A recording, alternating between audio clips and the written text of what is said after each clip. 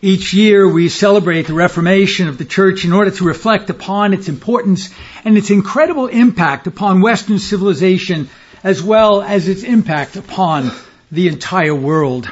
Our Old Covenant reading coming from the Psalm chapter 12, Psalm 12, the fullness of the text. By inspiration of God, the psalmist writes, "Help, Lord, for the godly man ceaseth, for the faithful fail from among the children of men. They speak vanity, everyone with his neighbor. With flattering lips and with a double heart do they speak. The Lord shall cut off all flattering lips, and the tongue that speaketh proud things, who have said, with our tongue we will prevail, our lips are our own, who is Lord over us? For the oppression of the poor, the sighing of the needy, now will I arise, saith the Lord. I will set him in safety from him that puffeth at him. The words of the Lord are pure words, as silver tried in a furnace of earth, purified 7 times.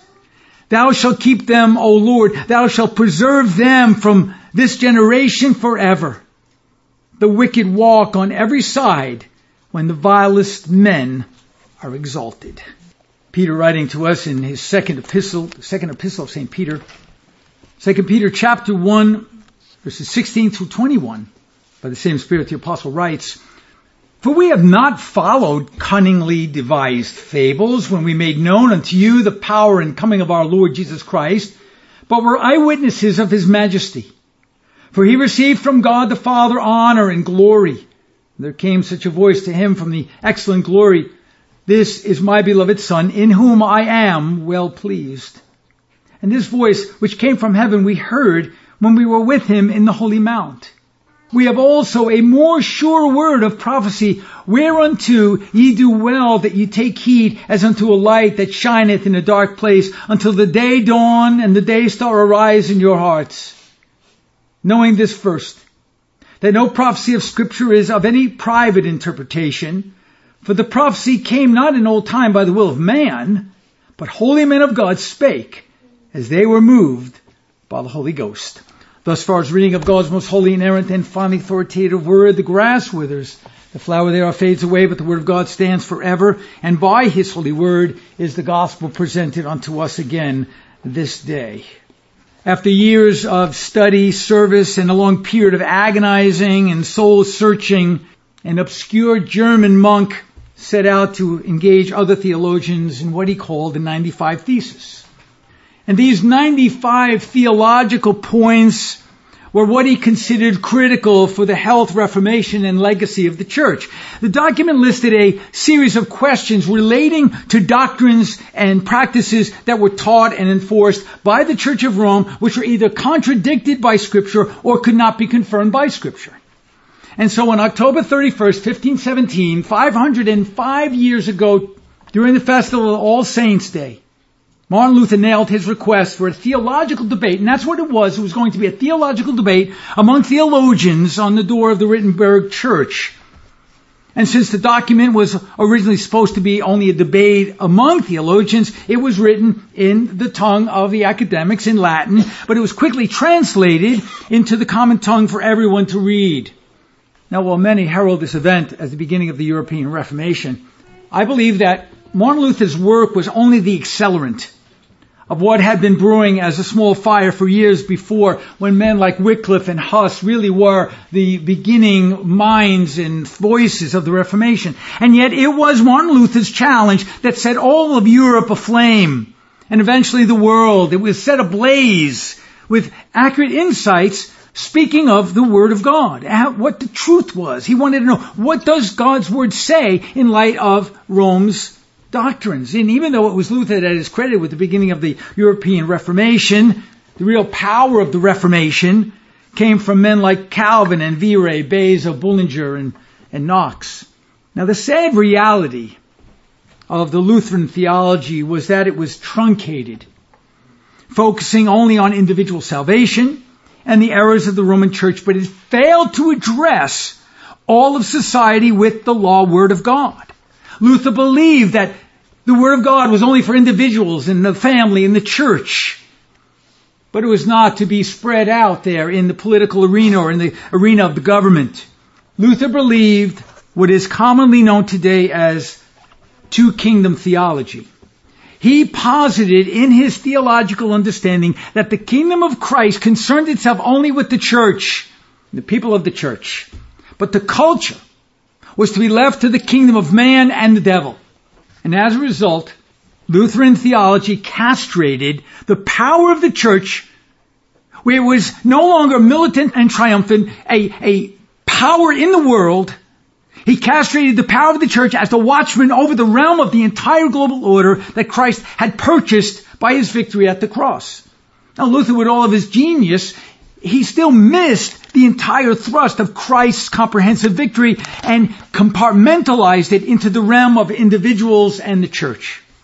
In other words, Luther, for all his genius and for all the good that he did, he completely failed to understand the meaning of Psalm 2, Psalm 37, Psalm 110, and the symbolism of Christ's triumphal entry into the city of Jerusalem and the Great Commission to disciple nations. Now, how were the nations going to bow to the sovereign majesty of Christ if the church was to remain hidden? If the church was no longer going to engage the culture, engage all of the elements of civilization, if the church was to remain silent and inert within the realm of the culture. Now consider the language of the scriptures, the total global victory prophesied in the Old Testament, pointing to what Christ will accomplish at his first advent throughout the New Testament. In Psalm 2, notice what God is saying.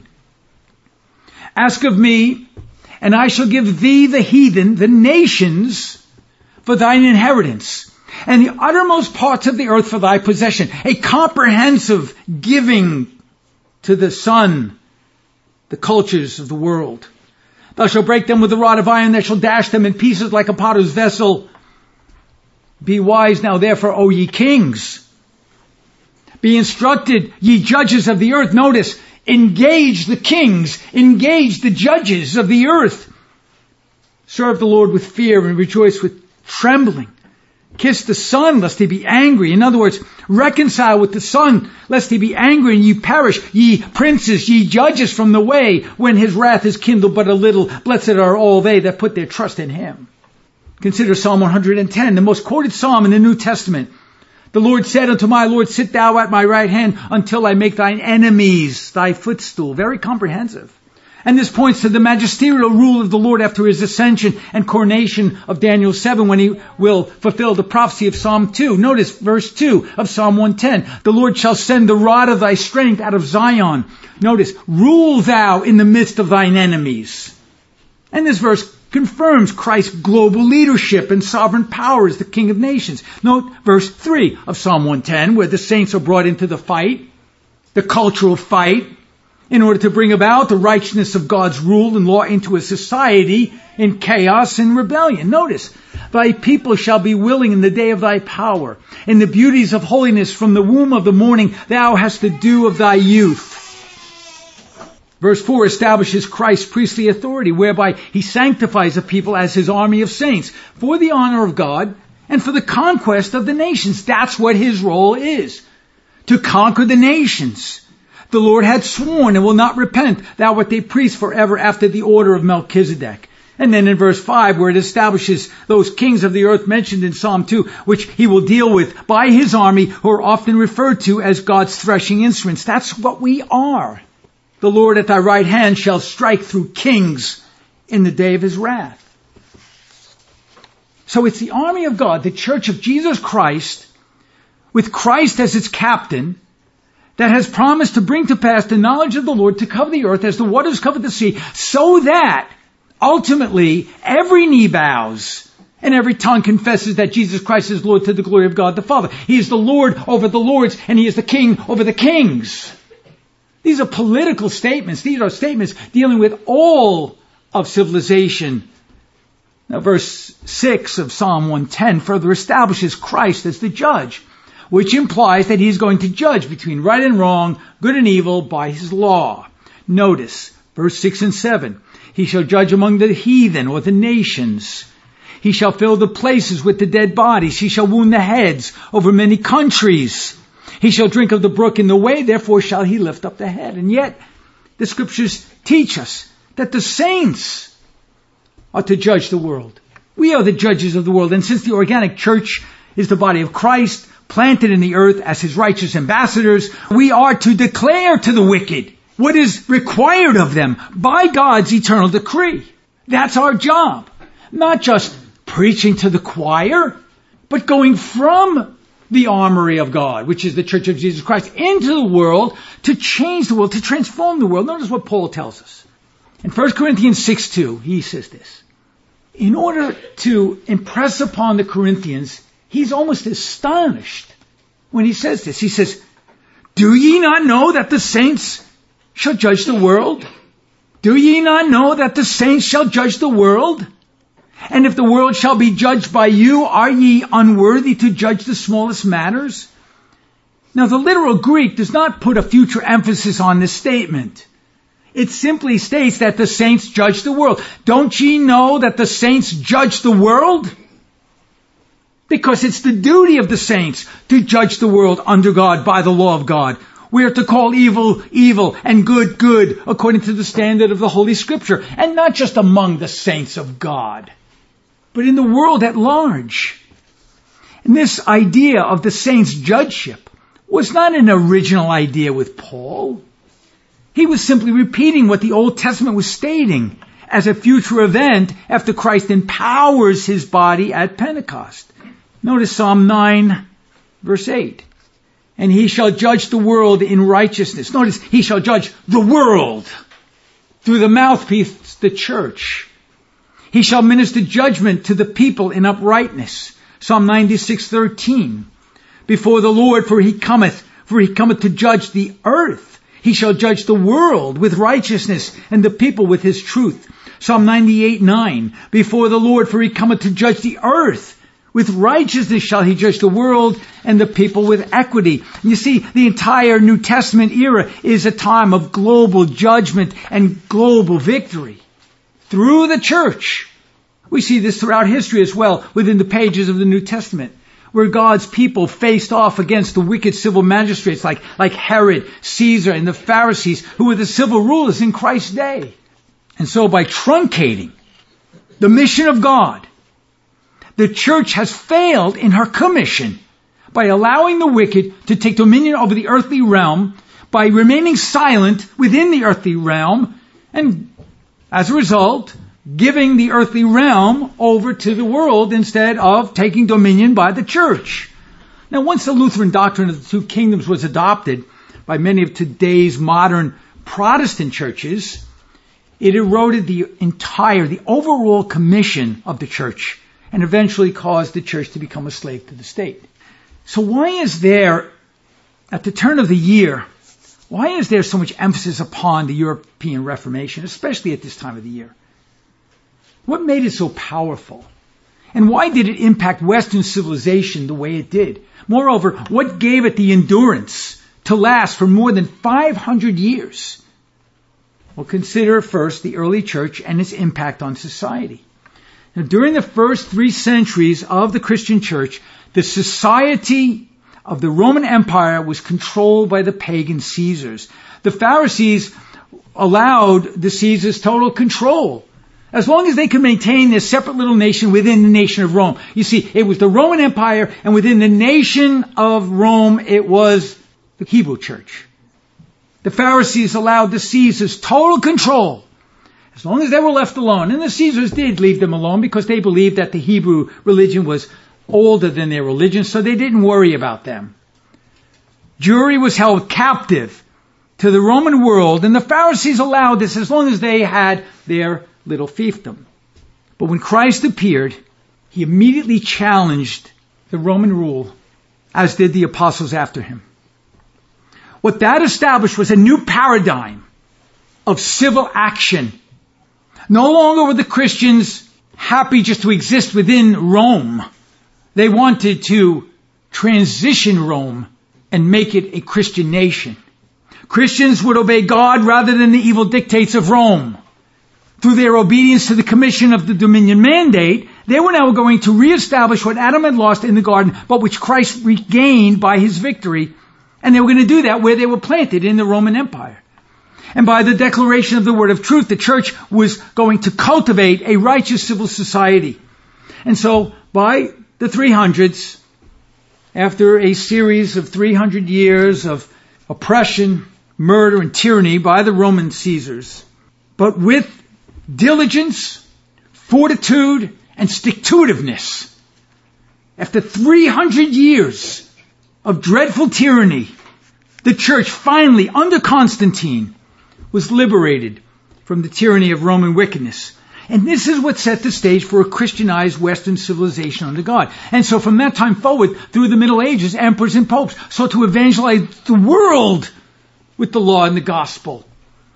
The mandate of Christ's gospel was being established by both the civil rulers and the ecclesiastical rulers. They were working together. Church and state were working together. Both the church and the state worked hand in hand to establish a godly culture under Christ and His law word, because they knew that where the Spirit of the Lord is, there is liberty.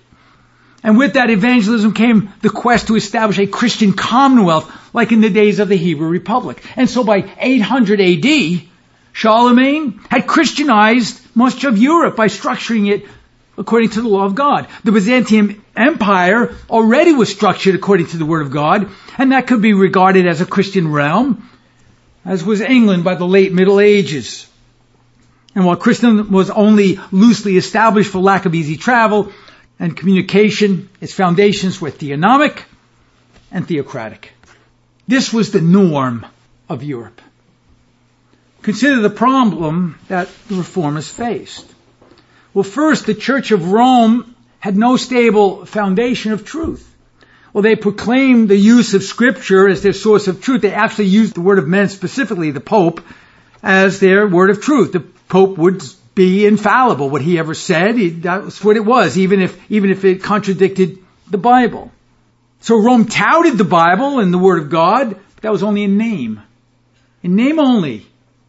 The real authority was the Pope's interpretation of the Word of God. We find that even today. Ministers will interpret the Word of God according to their presuppositions. Of course, the Pope would interpret the Word of God, and then they would write these ecumenical councils and policies which would then many times contradict the Word of Scripture. Moreover, the Roman Church was steeped in pagan ideas, Gnostic ideologies, and natural law theories of justice. And this rendered the Roman Church inadequate to bring the truth of God into the realm of the culture. And as a result, the Church's failure to execute its dominion mandate, the Age of Faith, gave way to the Renaissance, where man, not God, was the measure of all things. One of the hallmarks of the Renaissance was the worship of man and all that man could accomplish. It was simply a return to the foundation of ancient Greek and Roman ideas, where man became preeminent. The Reverend Stephen Perks observes, he says this: paganism in all its forms is based upon the worship of the creation rather than the creator. Now this position places man as God, not only determining what is good as opposed to what is evil, true in contrast to what is false, but what is real and logical as opposed to what is fantasy and illogical. The Renaissance's perception of reality was a man-centered perception, as if this new birth of civilization had created its own reality. You see, that's what's happening today. Man is creating its own reality. A woman could be a man and a man could be a woman. Logic is thrown out. We're back to a pagan Renaissance. And once man creates a perception that is not defined by Scripture, the hope and glory of what the world should be is lost. And this is exactly what happened in the Garden of Eden. Once Adam adopted another perception of reality, another perception of truth, Eden was plunged into darkness along with the world and all of mankind with it. When Adam decided to neglect what God had taught him by reinterpreting the Word of God after his own sinful imagination and neglecting the cultivation of the garden given to his stewardship, the original world as he knew it died. He was reinterpreting the world then after his own mind, his fallen mind, his fallible mind. And once that happened, once Adam violated his covenant obligation and decided to be led by his own intuition, he was unable to remake the world into what it once was. Everything would be opposite of what God had intended. And once he questioned the authority of God's commandment to actively subdue the earth and take dominion over it for the glory of God, he acted upon it, resulting in his and the entire global order's destruction. As soon as Adam adopted another idea, another perception, another worldview through his man-centered, self-reliant thought process, which was distinct from his creator's, he acted upon it and the world was lost. Adam's self-induced perception of the world caused him to recreate a world which was diametrically opposed to God and his divine will. And by neglecting his commission of earth's cultivation, he destroyed the earth. And that's exactly what's happening today. The church has adopted the escapism, two-kingdom Lutheran theology, leaving the world to the wicked. And this is important for us to understand. Ideas have consequences. Adam adopted the idea which posited that God either did not mean what he said or he was mistaken in what he said. Man's perception of what is true both defines him and causes him to act accordingly. Adam's erroneous perception of the Word of God and the commission of the earth's dominion led him into all kinds of mischief. Likewise, our perception of reality defines the world in which we live in. And by Adam's rebellious act, he created a world where man desires to be God, determining right and wrong for himself. The mind of man became the defining standard of all things. When Adam sinned, the age of Eden ended. The world which God had created was then transformed into something ugly and unsustainable as a result of a misguided perception of what God had said. Today, the Church of Jesus Christ is saying, no. God didn't say to go out there and change the world. We're just waiting for Jesus. The world that Adam lost immediately began to erode through the chaos of sin and man's depravity.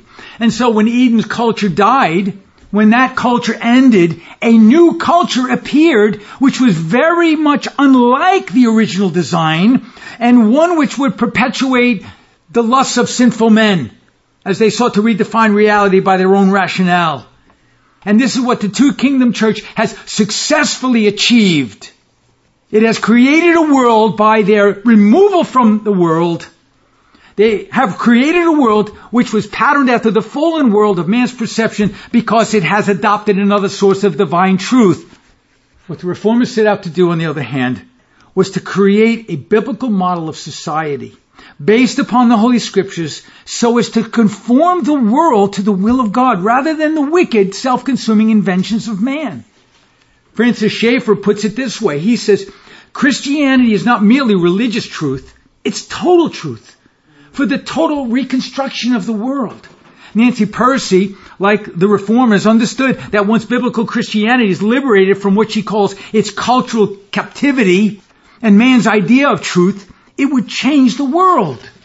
That was the goal of the Reformation. Notice what she says.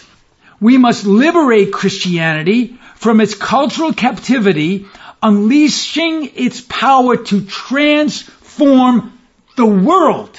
Not the church, but the world, through the reformation of the church. That's what the Reformers wanted. They wanted to reform the church so they could transform the world. The church's cultural captivity is the heretical, truncated idea of this two-kingdom mentality, where its leaders posit the notion that the church should have nothing to do with changing the world by engaging the culture. And this idea is why we are in such a desperate situation. The Reformers also understood that the starting point for change was God's revelation of himself, the Bible. It begins with the self, then moves into the family, then into the church, but it doesn't stop there.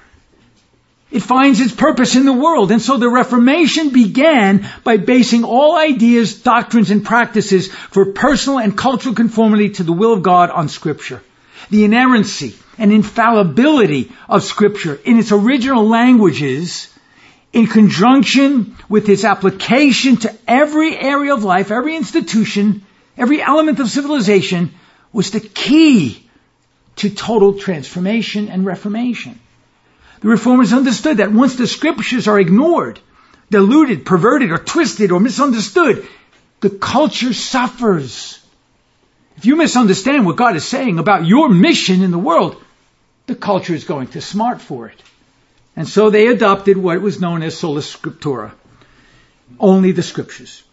in order to bring order out of the chaos of human relativism, natural law and natural reason, the Reformers looked at the revelation of God, and they trusted in the Word of God and applied it to every institution and area of life, including and especially law and government. They understood that the world belonged to God. Not just the church, but the world. And his intentions for the world that Adam lost were declared in his revelation. With this as their starting point, the Reformers set out to conform all things according to the sacred scriptures, beginning with the church. And this is why the Reformation is so important. Undergirding all of their reforms was the doctrine of the sovereignty of God. They believed that as far as the scripture was concerned, God providentially and divinely preserved the writings of the scriptures as the testimony of himself, his Messiah, and his truth, for without them mankind would be left to his own devices and the world would continue in its fallen, depraved state. But he gives the word of God in order for man to understand his purpose in the world, his commission in the world, that God is sovereign in the world, and he has called his people to go out and change the world. And for them, God was not only sovereign in the preservation of his word, he was sovereign in the salvation of man and the orchestration of history. The Reformers believed that the sovereignty of God extended beyond man, providentially into the culture and into every institution of life. And so, armed with the biblical truths of God's revelation, the Reformation became one of the most influential and powerful forces of the known world, ultimately structuring what we know today as Western civilization. I submit to you this, that without the Reformation, we would not have the Western civilization that we have today. Now, looking back on history, Luther's contention with the Roman Church was only the spark that lit the flame. By the mid-1500s, the entire realm of what was then known as the Holy Roman Empire, which was made up of Europe, was buzzing with this new doctrine known as the Reformed faith. Once the power of the Reformation reached Switzerland, men like William Farel, Pierre Viret, John Calvin, Henrik Bullinger, and John Knox also became figureheads of the Reformed movement. Calvin especially almost single-handedly set the stage so that the Puritans could bring reformational truths to bear upon the culture of the New World. Once Calvin settled in Geneva, he, along with his colleagues, immediately began the work of cultural reform. And if you're going to call yourself a Protestant church or a Presbyterian church or a Reformed church, you must side with Calvin's vision. The reformation of the world. Calvin understood that the reformation of the church was absolutely necessary if any comprehensive cultural reform could be accomplished. And so, armed with scripture, he began the work of reforming the church so that the church could transform the world. His work was not done in a vacuum. Calvin's efforts were multifaceted. He also understood that if the church was to be reformed, the family had to be educated accordingly. Families had to be liberated from Rome's doctrine in order to live pleasing to God and to be cultural warriors in the warfare against the wicked. He saw fathers and mothers as the stewards of Christ's legacy who would promote the idea of the cultural mandate to their children. The Reverend Dr. Joseph Moorcraft comments, he says, Christian parents, as mediators of grace and truth under Christ, are to bring up their children in the nurture and admonition of the Lord, according to Ephesians 6:4. The word nurture involves the idea of education. The word is also used as a discipline in Hebrews 12:5. In 1 Corinthians, the word admonition implies counseling. So then, the threefold ministry of parents is Christian education, Christian discipline, and Christian counseling. Leave off any of these, you are not training your children biblically. Christian education, discipline, and counseling. And so once settled at Geneva, Calvin focused upon church reform, Christian education, government, law, and economics as it concerned usury and business. His was a comprehensive plan, not a truncated plan, but a comprehensive plan to reform all aspects of Geneva's culture according to the Word of God. It would be the city on a hill. It would be the light of the gospel to the nations. Scripture was to be his blueprint for kingdom action. His tactics were well structured, tackling the important areas of Genevan society, all of which now provides for us a model of what we might do in our own community. They did the hard work. They did the heavy lifting. And we're sitting around just saying, well, maybe we shouldn't get involved in the culture. Well, it is hard work, to be sure. But it's the work that we've been called to do. Number one, in his effort to reform the church, Calvin began by setting up a teaching schedule which was almost superhuman. Preaching daily. Think about his schedule. Preaching daily. 1 week on and 1 week off. Calvin taught from the Word using the expository method, going through each of the books of the Bible, verse by verse, line by line, paragraph by paragraph. Both by his preaching and by his Bible studies, he was able to touch on every area of culture, addressing every topic which concerned almost every issue of human life under God. Secondly, with the help of Pierre Viret, he was able to establish a college and a seminary, preparing the next generation for the challenges that lay ahead. Third, Calvin also taught the youth and focused on the education of both old and young. He understood that as the family goes, so goes the church, and then the entire nation. William Montner, in his book, Calvin's Geneva, explains it this way. He says, quote, Calvin's program of teaching was enforced in Geneva by a very thorough indoctrination.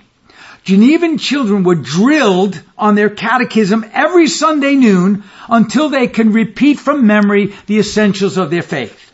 Adults, too, were expected to undergo the same course of religious instruction. As late as 1557, the consistory discovered 5 old men who still could not give an account of their faith and ordered them to hire a tutor and learn their catechism before the next public communion.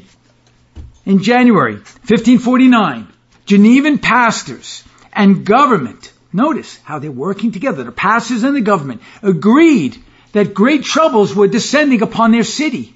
To forestall these calamities, they decided, church and state, they decided to announce to all heads of families that everyone should attend church more regularly and that children and servants should attend catechism.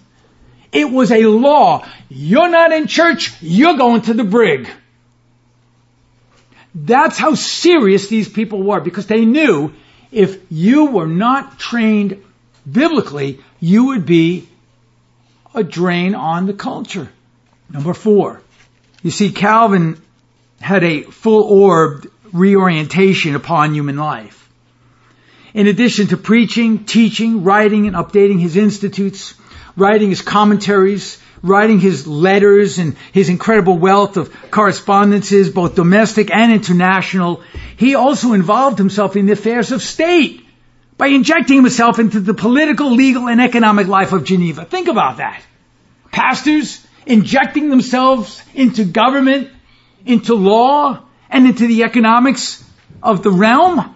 And it was his influence by both word and deed that structured Geneva and made it the Christian model that it was. Number 5, Calvin also insisted that the ministers of the gospel were to be given due respect as men and servants of God for the glory of God and for the good of the people and the Genevan Republic. As long as they were faithful, they were to be given their honor. In this way, he commanded respect from both magistrates and parishioner for all those that faithfully expounded the Word of God. Harrow Huffell, in his book, The Christian Polity of John Calvin, observes this, quote, Calvin had insisted that his parishioners at Geneva submit to their ministers even in his absence after his brief departure to Strasbourg. In an open letter to the Genevans of June 25th, 1539, the Genevans were to treat their ministers with the obedience and reverence due to the Lord's messengers and to maintain communion. In order to cement ministerial reverence and authority in the Genevan Republic, Calvin, with the blessing of the city fathers, formed a group called the Company of Pastors. This group became the leading religious force in Geneva, with Calvin not as the chief, but merely as one of its members, and yet they were the counselors. You think about this. They were the counselors to the state. Motter explains, he says, Calvin, in concert with the Company of Pastors and his intimate colleagues, was able to monopolize Geneva's only mass medium. You think about what was the mass medium back then? The pulpit. It was the pulpit.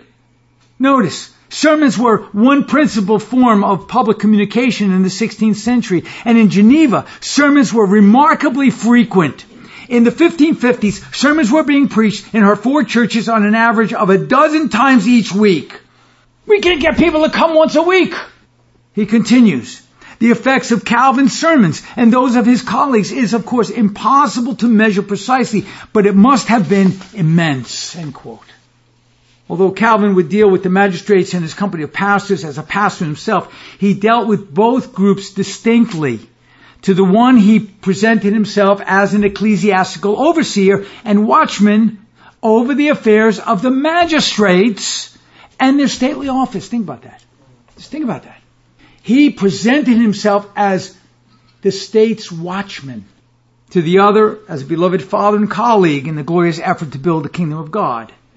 Approximately 1 month before his death, in the spring of 1564, Calvin called his beloved company of pastors to his bedside. But before that, he first called the magistrates of the city. When the magistrates arrived, he greeted them and thanked them for their unwarranted honor which they had bestowed upon him, because they understood his value to the community. Calvin then proceeded to admonish each of the magistrates for some of their bitterness and missteps. Can you imagine? Just before he's dying, he's admonishing them for what they've done wrong. And he told them this: when annoyed, we should not give the rein to our passions. Everyone should work according to his station and faithfully employ whatever God has given him in order to maintain this republic. A charge to the ministers of the state. Calvin then asked the magistrates that he be excused from all further responsibilities on account of his illness. Could you imagine? He's ready to die.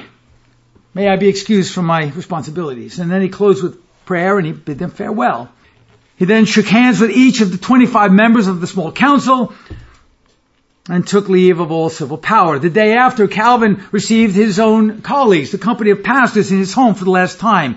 His message to his colleagues was one of an entirely different caliber than that of the magistrates. He rehearsed before them his trials and battles that he had faced at Geneva and encouraged them to continue in the faith which was given to them through the Holy Scriptures.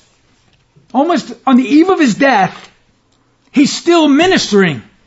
He's still counseling. He didn't say after 20 years, I'm going to retire now. Thank you very much. Need my pension. I'm on my way to the Bahamas. There was no such thing. He encourages them that they too would face trials and testimonies which were in bitterness against them. He called them wondrous battles. Think about this. Calvin's ready to die. They poisoned his friend V-Ray. Man was never well again after that. They sick their dogs on Calvin because they didn't like him in Geneva. They shoot guns into his window. And he calls these trials wondrous battles. Calvin says this: thus, I have been in the midst of battles, and you will experience ones not less, but greater. For you are in a perverse and unhappy nation. You think about it, this was Geneva, a perverse and unhappy nation. How perverse and unhappy are we? Leaving off our mission to change the world? How perverse and unhappy are we? He continues, and although she has some honorable men, the nation is perverse and wicked. You will have your hands full after God has taken me, for even though I am as nothing, I know that I have prevented many tumults that might have taken place in Geneva. But take courage and fortify yourselves, for God will use this church and will uphold it. I assure you that he will preserve it.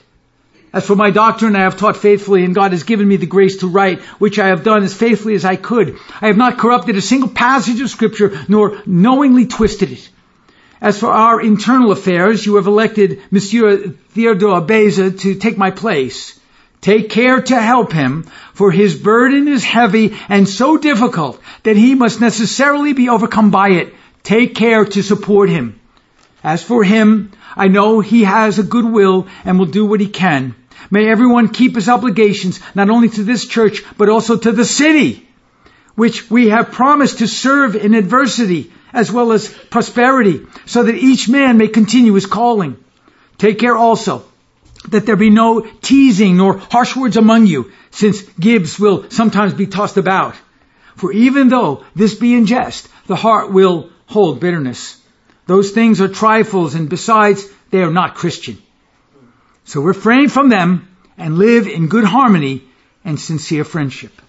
Calvin then continued to rehearse before the company of pastors some of the issues facing Geneva, and how the church at Bern had betrayed the church at Geneva because, as he stated, quote, "They have always feared me more than loved me, and still fear me more than love me, and have always been afraid that I will meddle with their Eucharist."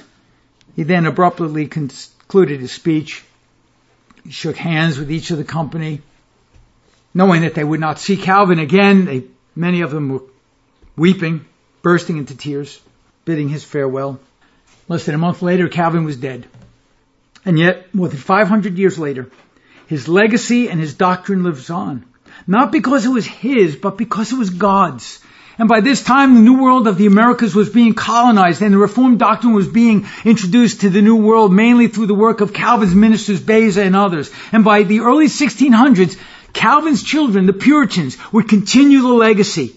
But this time, the Reformation would take root not only in Geneva, but across the Atlantic Ocean in a place called Massachusetts Bay Colony. And this was to be a city upon a hill. It was to be the new Hebrew Republic, structured by the law of God to the glory of God. We are inheritors of Calvin's Geneva, his doctrine and the doctrine of the Puritans. How did we leave off our mission? The Puritans would structure America in the way God would have it structured. They rejected Luther's two-kingdom idea and adopted Christ's dominion mandate of Genesis 1:28.